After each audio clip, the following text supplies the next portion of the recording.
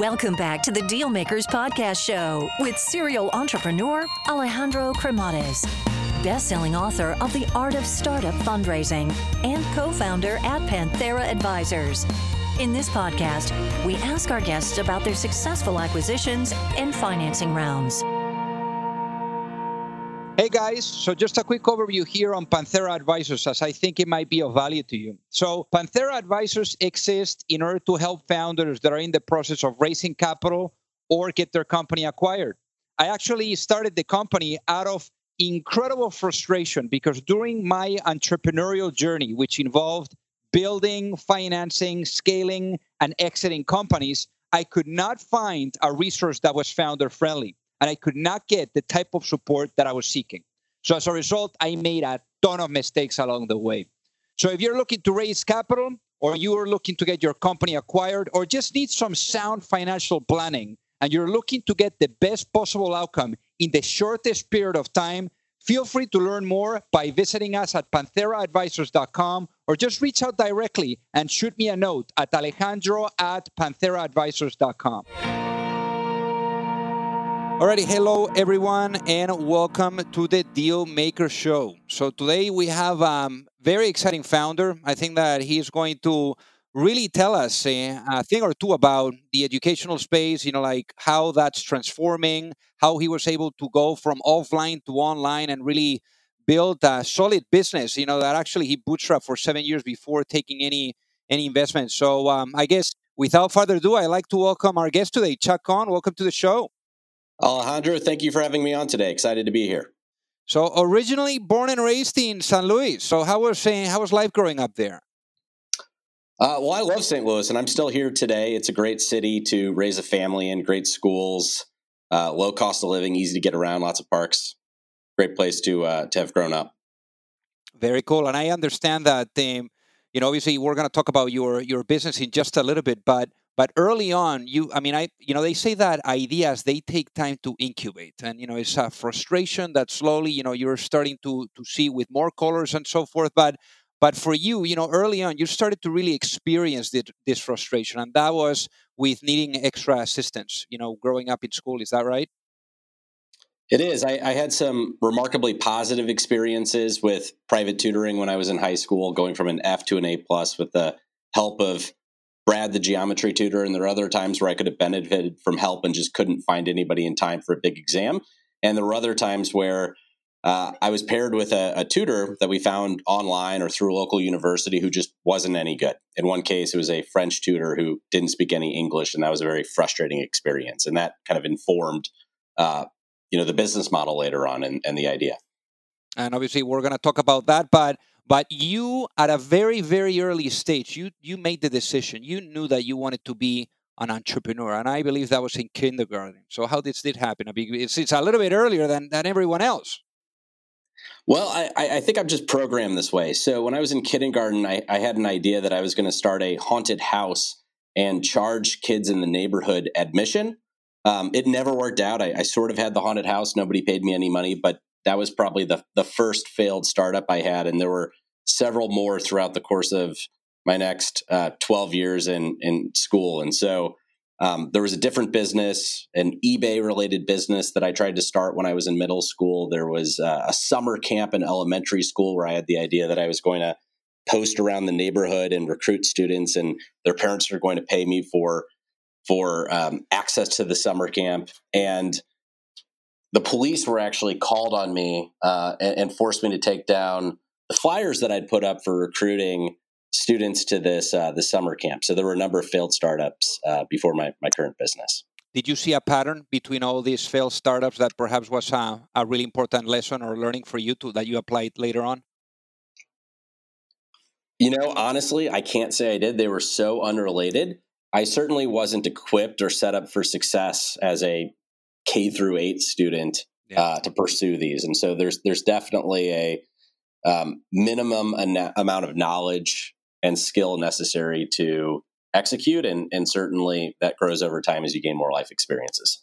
Absolutely. And how did this come about? I mean, was there like someone in your family or someone that you read about that was an entrepreneur or tell us about this?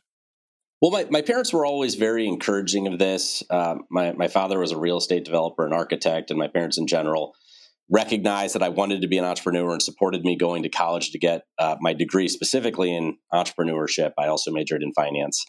And in general, I just had a lot of family support for this. I had a grandfather who was very entrepreneurial and had a variety of business ventures as well. And so to some extent ran in the family, but I also just had a lot of parental support. And going to college and being in university really reinforced that you needed to really get out there and start something new. So tell us about what happened on, you got this sparkness going on again after going into this calculus course that you were taking in university. Yeah, so I was studying for a Calc 2 course. I was majoring in finance and entrepreneurship at Washington University in St. Louis. And it was the night before a big exam, and I realized that I didn't understand really any of the material, and I was going to fail the midterm the next day. And two of my good friends, Lewis and Dave, ended up helping me study for this exam, and they were able to explain the material in a fundamentally different way. They had great communication skills. They had expert subject knowledge. They were patient, and they actually enjoyed teaching. And the material finally clicked, and I ended up getting a great grade in that course. For me, that was, I think, a B. And I ended up coming to the realization that had I had access to people like this when I was in high school, I would have had a better experience. I would have gotten better grades. I would have enjoyed school more. And I ended up asking these two friends if they'd be willing to work as tutors, and I'd be responsible for going out to the local community and finding students. And so kind of haggled over a rate, shook hands, and the business was born. And so I went to my parents and borrowed $1,000 to start the company, and spent $450 on letterhead and flyers to get the word out, and spent $500 on a 3-page website. And that was kind of the beginning of the business.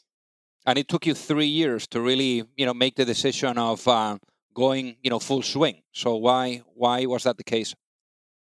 Well, I started the company my junior year in college and just started answering the phones myself, posting in coffee shops, and very quickly we had a good stable base of tutors who were actually providing services to the local community, as a result of interactions that occurred through our platform, and we were getting great feedback. And so very early on, I came to the realization that this was a really data intensive industry and labor intensive industry, and it was necessary to invest in some sort of technology to keep track of everything. And so in the early days, we were very limited by how labor intensive and data intensive this was, and it took us a little while to actually figure out a technical solution for this. And the whole time I was working as a student, and then later graduated and had a couple jobs after college before I decided to do this full time.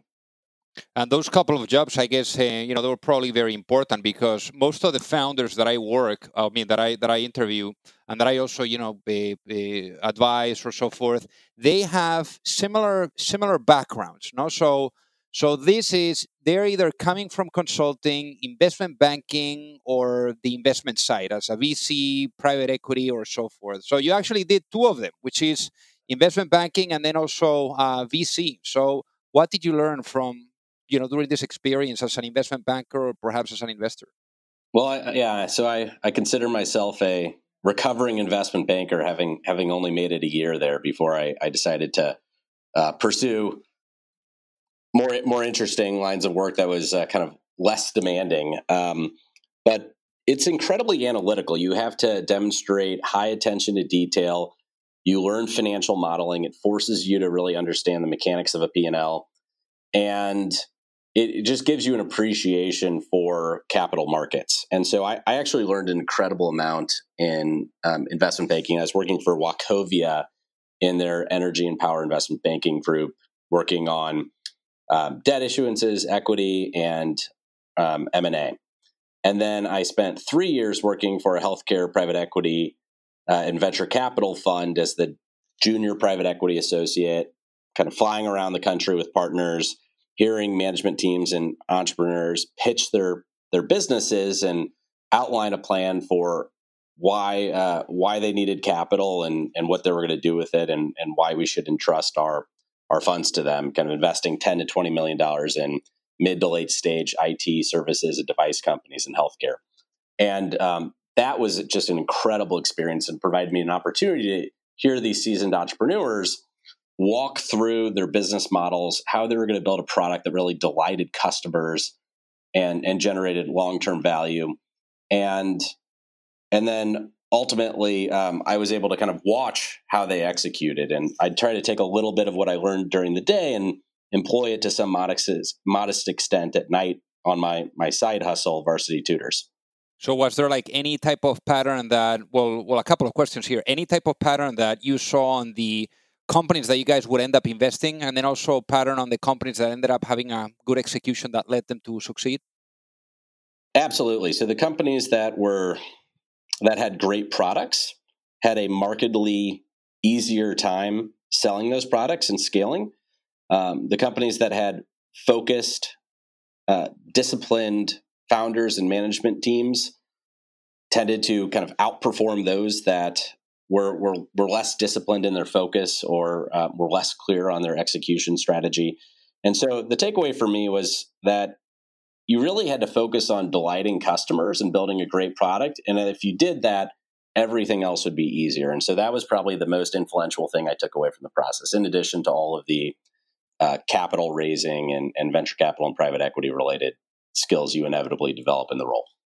And during this time, I mean, you were saying that you were spending time, at night on building your business. So who was really managing this? Because I mean, it's you need someone kind of like full time or someone that you can rely on, no, on the day to day. Well, we had area managers. So the original business was kind of akin to a model, a territory manager model, where you would expand city by city, building up a supply base of instructors, taking inventory of who had what knowledge, and then making them available to the local community through a vertically integrated marketplace model. And each market was run by a kind of mini general manager or territory manager. And so initially, it got to the point when I was in college and I was personally answering the phones and stepping out of classes that I thought to myself, oh God, I'm going to fail out of college if I don't do something. And so I went on Craigslist and found our first area manager or regional director, as we called them. And after I graduated, we actually got up to the point where we had about 10 or 11 full-time people when I was working in venture capital, and I was coming home at night at 8 or 9 o'clock at night. And then I was giving them a call, and it started getting to the point where, one, it was kind of weird that everybody else was ending their day and I was just starting my day at Varsity Tutors. And then separately, it became clear that I was the thing holding back the business from growing, my time and attention. So what was that day for you, Chuck, that you got back from working the 9 to 5, you're right back to your house or to the office, and you said, it's time for me to give my notice and to dedicate my life now to Varsity Tutors? Well, I actually remember it well. So we had a team dinner, and all of our area managers who lived in the St. Louis area went out to dinner, and they brought their spouses or significant others. And the husband of one of our area managers very pointedly asked me why I hadn't quit my job. And what he said was, my wife is dedicating her life to this business. She's passionate about it. Why aren't you passionate enough to quit? And it really hit home. And I thought about it all night long. And the next day, I came to the realization that I had just not quit out of fear of the unknown. And I did, in fact, believe in this business. I did, in fact, think that it could transform an industry and help eventually hundreds of thousands or millions of people. But I had let my fear hold me back from doing it full time. So I guess looking back now, Chuck, do you regret not jumping into it earlier? I do. That said, there was a lot of value in bootstrapping the business and figuring out exactly what we needed to do before I put my full time and attention on it. And I say that partially because I was able to take a lot of the money that I made in my day job in the form of a salary and plow it back into the technological infrastructure. So we wouldn't have had the capital available to pay software developers had I taken a modest salary and not had a day job. So I do wish I'd quit earlier, but there was also real value in bootstrapping it and de-risking it. Of course. So then you give your notice. What happens next? Well, at the time we were in 5 cities and we had 10 full-time employees and several hundred tutors working through the platform. And I had this idea that markets outside of the Midwest were going to be more competitive and sophisticated. And it was going to be very, very challenging to enter the largest markets in the country, like New York and San Francisco, just simply because it was different than our local markets, and it was more evolved and more competitive. And so I actually worked as the first regional manager of our New York City location, had phone calls routing to my own personal cell phone. We turned on advertising, we launched, and very quickly I was completely overwhelmed.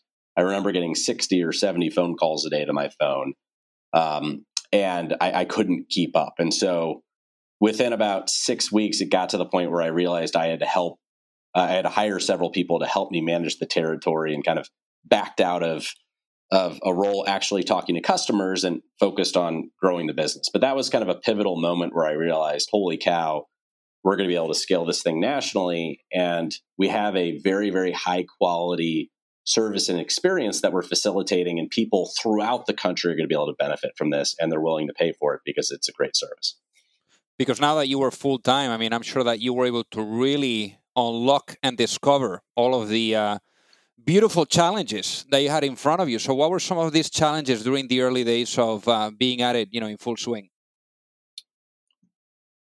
Absolutely. So when you're not focused on something full-time, you don't realize all the available underlying business drivers and levers that you have available to you. And so in our case, a lot of it comes down to the instructor quality and finding the right person for a given student's needs, and then doing that highly efficiently so you can provide substantially more value at a lower cost. So if you can provide a higher quality service at a lower cost in a more convenient manner in any services-based environment, you will ultimately take market share and win. And so in order to do that, you need to invest heavily in technology to become more and more efficient and be able to make sure that what a customer is paying for is something that they would actually value. So we invested very heavily in the process automation and technology around identifying and credentialing great instructors and making them available to people.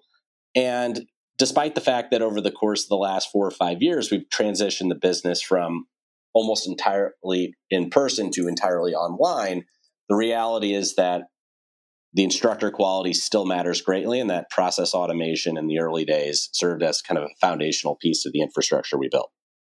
Because what is the business model, so that people listening understand? What is the business model of Varsity Tutors? So Varsity Tutors is a live learning platform that seamlessly connects experts and learners in any subject, anywhere, anytime. So we can help students learn any of about 2,500 different subjects in person, online, on mobile, or in a live group class setting. And so students will actually buy buckets of tutoring, hours of tutoring, and they can use that across any of the 40,000 instructors on the platform in any of the 2,500 different subjects. So you actually pay per hour, and it's volume based, where the more you purchase, the less it is per hour, as would normally be the case. Got it. And I understand that obviously one of the critical moments in the journey of building this business was really transitioning from the offline to the online world. And I believe that during the early days, I mean, for you guys, you were getting some negative feedback, and really your conviction was what drove you through those bumpy days. So tell us about this pivot, because it's a significant one. Well, tutoring is a profession that goes back thousands of years. People thousands of years ago received tutoring in Greece and Rome and a whole host of ancient civilizations. And so there's a lot of history behind the idea of working one-on-one with a master teacher of some sort, and doing so in person. And so in 2014, there was a kind of shift in how a couple of the big technology companies that had internet browsers were thinking about transmitting audio and video packets peer-to-peer. And they wanted to do so in a browser-based setting to an extent that hadn't been possible previously. And we kind of sensed that there was a technological transition happening that we could kind of seize upon that would allow us to replicate this offline experience online and enhance it in ways that just weren't previously possible. And so we became one of the first services-based companies in the world that we know of that was heavily investing around this new internet protocol called WebRTC. And when we started building it and started talking about it, I received an incredible amount of resistance from just about anybody I talked to, people outside the company that I knew, business advisors, parents of students, tutors, our own internal team. And it was surprising to me because I thought, well, maybe nobody's built this yet, but you can kind of see all of the building blocks that are in place. You should be able to meet at home. That would remove friction of driving and all sorts of scheduling time. You could get paired with the best person for you within 5,000 miles as opposed to the person who lives within 5 miles. The instructors are going to be happier because they don't have to drive anywhere. They can do everything from the comfort of their own home. And then you're going to be able to enhance this with content and tools in a way that just isn't possible in person. And then lastly, you can record the whole experience to an extent you can't in person. So you can actually continue to get value out of it on an ongoing basis. And so those were kind of things that I considered to be truths. And I believed that if you could enhance the experience in all those different ways to an extent that you couldn't in person, eventually you'd get the tech right and you'd be able to build a product that removed enough friction that it was just better than the offline experience of meeting with a tutor in your home or coffee shop or something else like that. And that eventually meeting online would enable the instructor and the student to have superpowers that just weren't possible in that offline world. So I just had conviction that eventually we'd get there.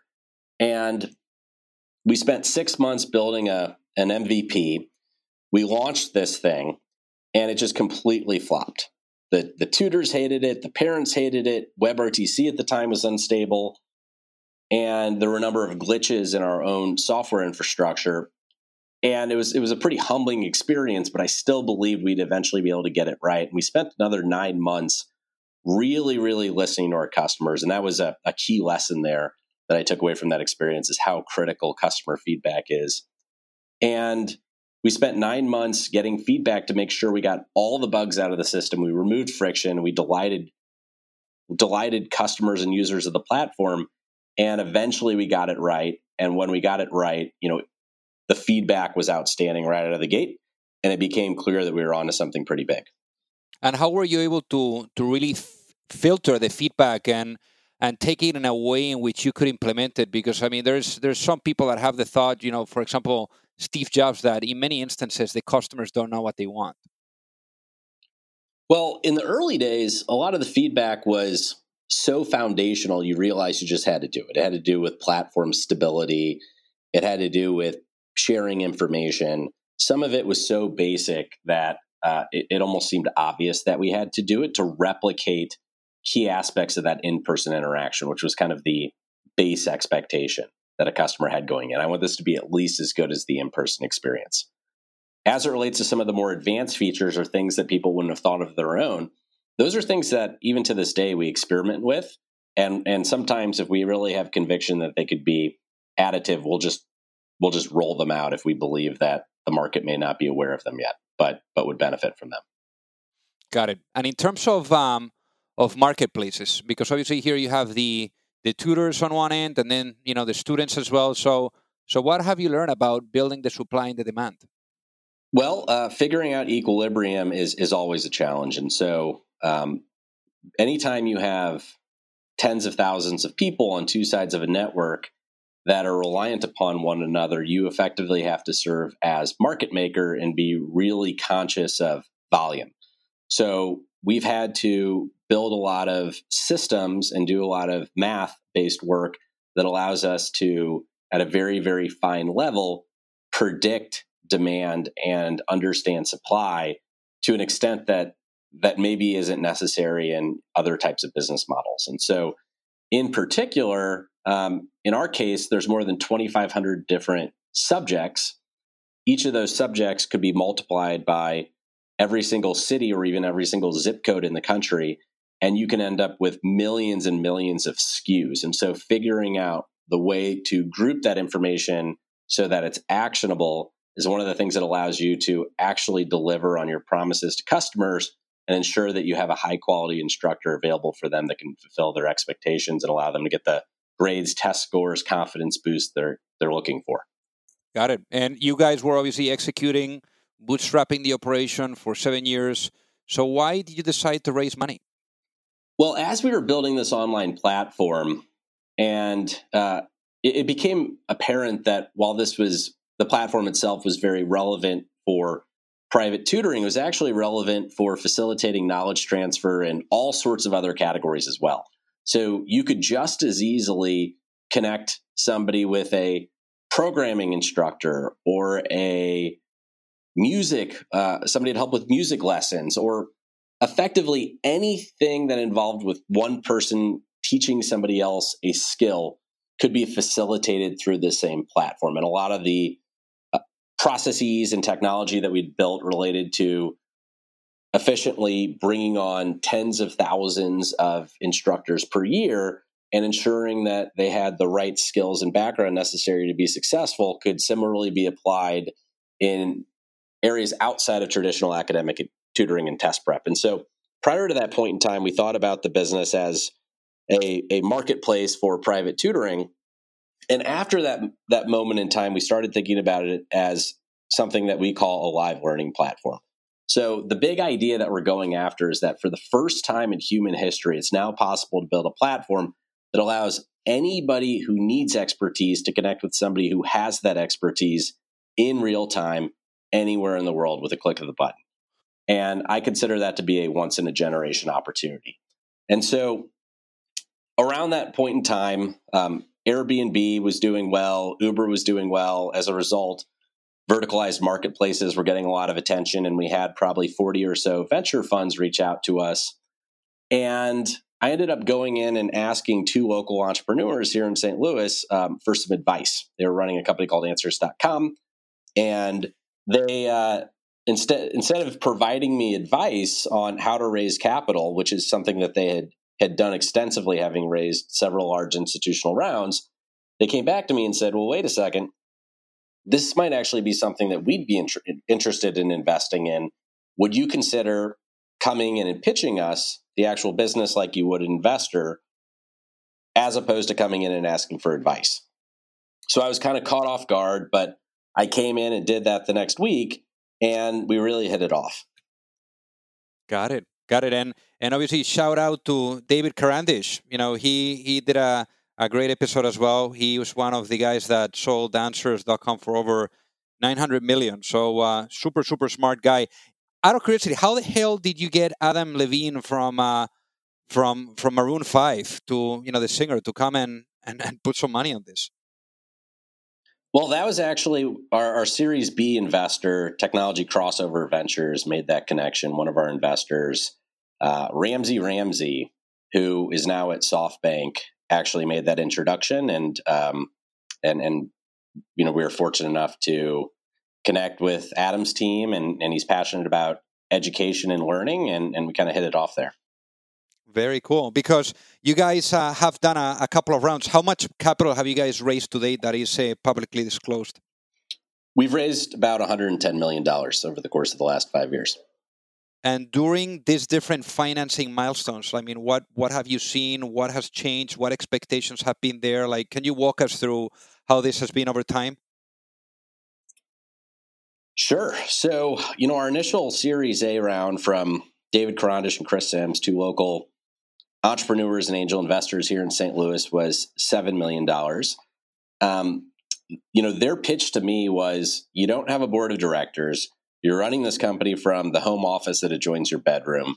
We can help you prepare for an institutional round and be a little bit better prepared to do so. And so while I worked in venture capital, I was a first-time entrepreneur and CEO, and I found that prospect pretty appealing. And so over the course of the next year, they actually helped me prepare for that first institutional round, ensure that we had our metrics in order, and generally pass along some advice on how to scale a business, ensure you're still delighting customers as you grow, and setting yourself up for success.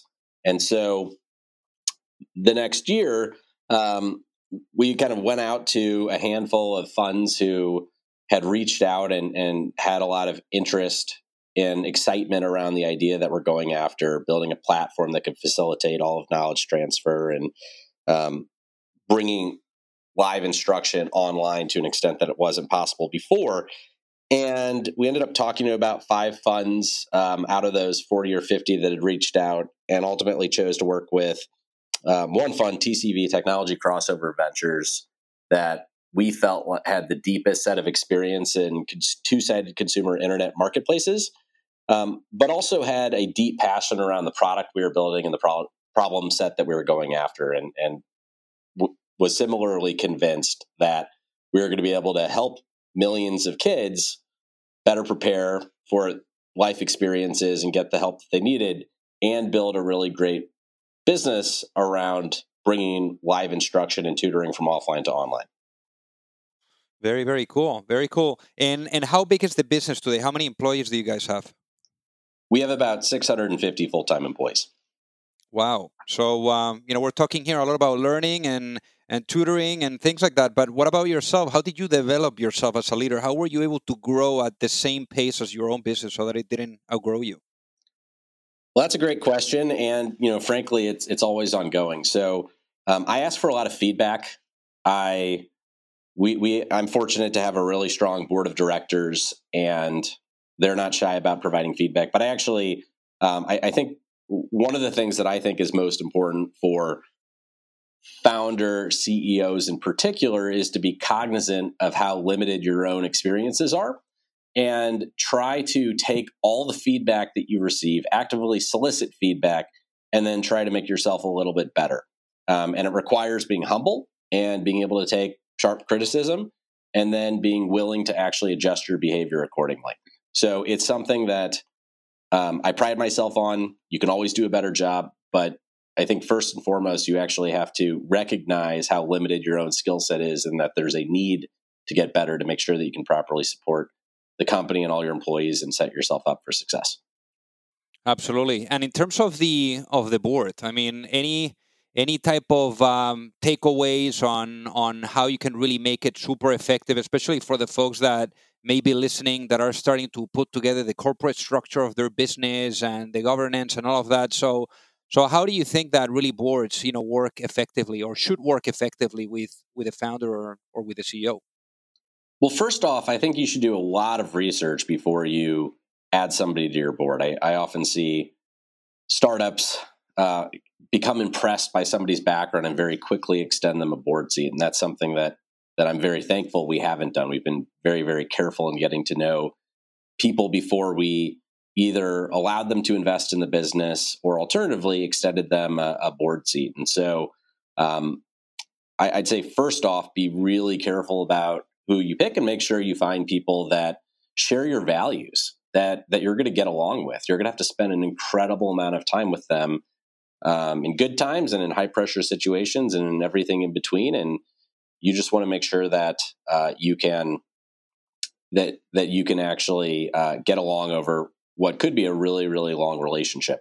And then separately, I always try to over communicate and structure all of my communication so that I can get as much feedback as possible from our board. So I very much see them as a resource, and I need to arm them with as much thoughtful information as possible presented in a really structured way so they can give me the feedback necessary for me and the rest of our team to do a good job. Very cool. Very cool. And being in San Luis, I mean, obviously this is not Silicon Valley or not New York City, where there is a ton of money and then also a ton of people that come from, let's say, colleges and so forth to get a job. No, so what kind of did you experience like any challenges, or how do you see the region developing in terms of, let's say, access to capital and access to talent? Well, the region's evolved pretty significantly over the course of the last 12 and a half years since I started my business. So there are a lot of biotech and healthcare related funds here that provide access to capital, and there's a lot of innovation involving pharma, therapeutics, devices, and ag tech. Monsanto is headquartered here as well, and so in the consumer internet world, the the ecosystem is much less robust. And so over the course of the last couple of years, a couple of big consumer early stage funds have emerged that really have helped build this community. So I would say I didn't have access to the same community that exists today, but the St. Louis startup ecosystem is going well. In the early days, I received a lot of support from Washington University in St. Louis and the faculty there, who made a number of connections that were really helpful. But as it related to raising capital, I was a little bit on my own. But that's clearly changed in the last few years. And how, talking about, you being on your own when it comes to raising capital, how do you deal with the roller coaster of emotions that are involved with raising money? Well, the roller coaster of emotions probably just isn't limited to raising capital. It probably extends to building a business or building anything, whether it's a business or something else entirely that you care about. So, from my perspective, it's a process. At the end of the day, if you have a good business model that customers love, it's a lot easier to generate unit level economics that are going to excite investors. So that's where I put the super majority of my time. In the early days, I'd say I wasted time and energy taking a lot of investor calls when I should have been spending time figuring out how to build a great product and grow the business in general. But as it relates to capital, it's a process. You need to talk to people that understand and share your vision and are going to have a shared set of values and have a lot of conviction that you can build this business. And talking about the business itself, Varsity Tutors, in a world where, let's say, the vision of Varsity Tutors is fully realized, what does that world look like? Well, one of the products that we spent a great deal of time building over the course of the last several years was the instant tutoring capability. So you can download our mobile app, click a button, and video chat with an instructor in as little as 20 seconds in more than 250 different subjects, which is a really magical experience. And it's not an experience you can get in either tutoring or really any other industry. In healthcare, it can take you 20 minutes, with some of these on-demand doctor programs to get connected to a live doctor. And that's not magical. But clicking a button and video chatting with an expert that you've never talked to who has the skills that you need in real time really is. And so that's a capability that we spent many years building, and eventually we'll be able to extend it to more and more subjects and help people in a wider range of topics worldwide. So for me, it's important that we evolve the platform so that we meet students where they want to meet, and that could mean providing different modalities like mobile, online, group classes, et cetera. It can also mean helping them in all the different ways they might need to receive help. So we have a broad mandate, and we're trying to go after the most exciting opportunities within that mandate. And it's really interesting how you were mentioning earlier how tutoring has been out there for quite a while. Obviously education and all these universities have been out there for quite a while. So I guess in your case, you guys really experienced that transition from offline to online, and now that when you're taking a look at a whole at the world of education, where do you think things are heading? Well, people increasingly want help quickly. They want a deep level of personalization, and customer expectations in all categories, certainly in this one, are going up each and every year. And so we feel the need to better personalize the services, to increase the quality and reliability of the service, and just generally, up our game a little bit with each passing month. So we're investing heavily around diagnostics, around machine learning infrastructure that can allow us to find the best solution for you out of the thousands that may exist, and trying to provide a higher quality service at a lower cost in a more convenient manner. Very cool. Very cool. So Chuck, for the folks that are listening, what is the best way for them to reach out and say hi? Just check out varsitytutors.com and look through all of our different products and services and see how we might be able to help you. There's thousands of different subjects and there's a variety of modalities. So whatever your learning goals are, we should be able to help you. Amazing. And just one last question, and this one is one that I always ask the folks that come on the show, and that is, knowing what you know now, Chuck, I mean, you've been at it for a while. If you had the opportunity to have a chat with your younger self and be able to give that younger self one piece of business advice before launching a business, what would that be and why?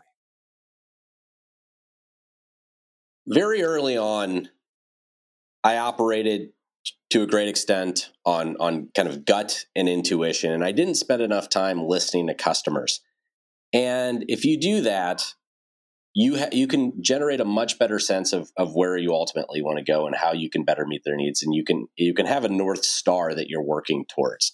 And so in the early days, I don't think I had it. We were kind of iterating and building the business step by step, but we didn't have a sense for where we wanted to get to. And so I would tell my younger self to figure out where you want to go, find that North Star, and then build towards that. Very profound, Chuck. Well, Chuck, thank you so much for being on the Deal Maker Show. It has been a pleasure. Absolutely. Thank you for having me on, Alejandro. If you like the show, make sure that you hit that subscribe button. If you could leave a review as well, that would be fantastic. And if you got any value, either from this episode or from the show itself, share it with a friend. Perhaps they also appreciate it. So also remember that if you need any help, whether it is with your fundraising efforts or with selling your business, you can reach me at alejandro@pantheraadvisors.com. You've reached the end of another episode of the Deal Makers Podcast. For free resources and materials, head over to alejandrocremades.com. Thank you for listening, and see you at the next episode.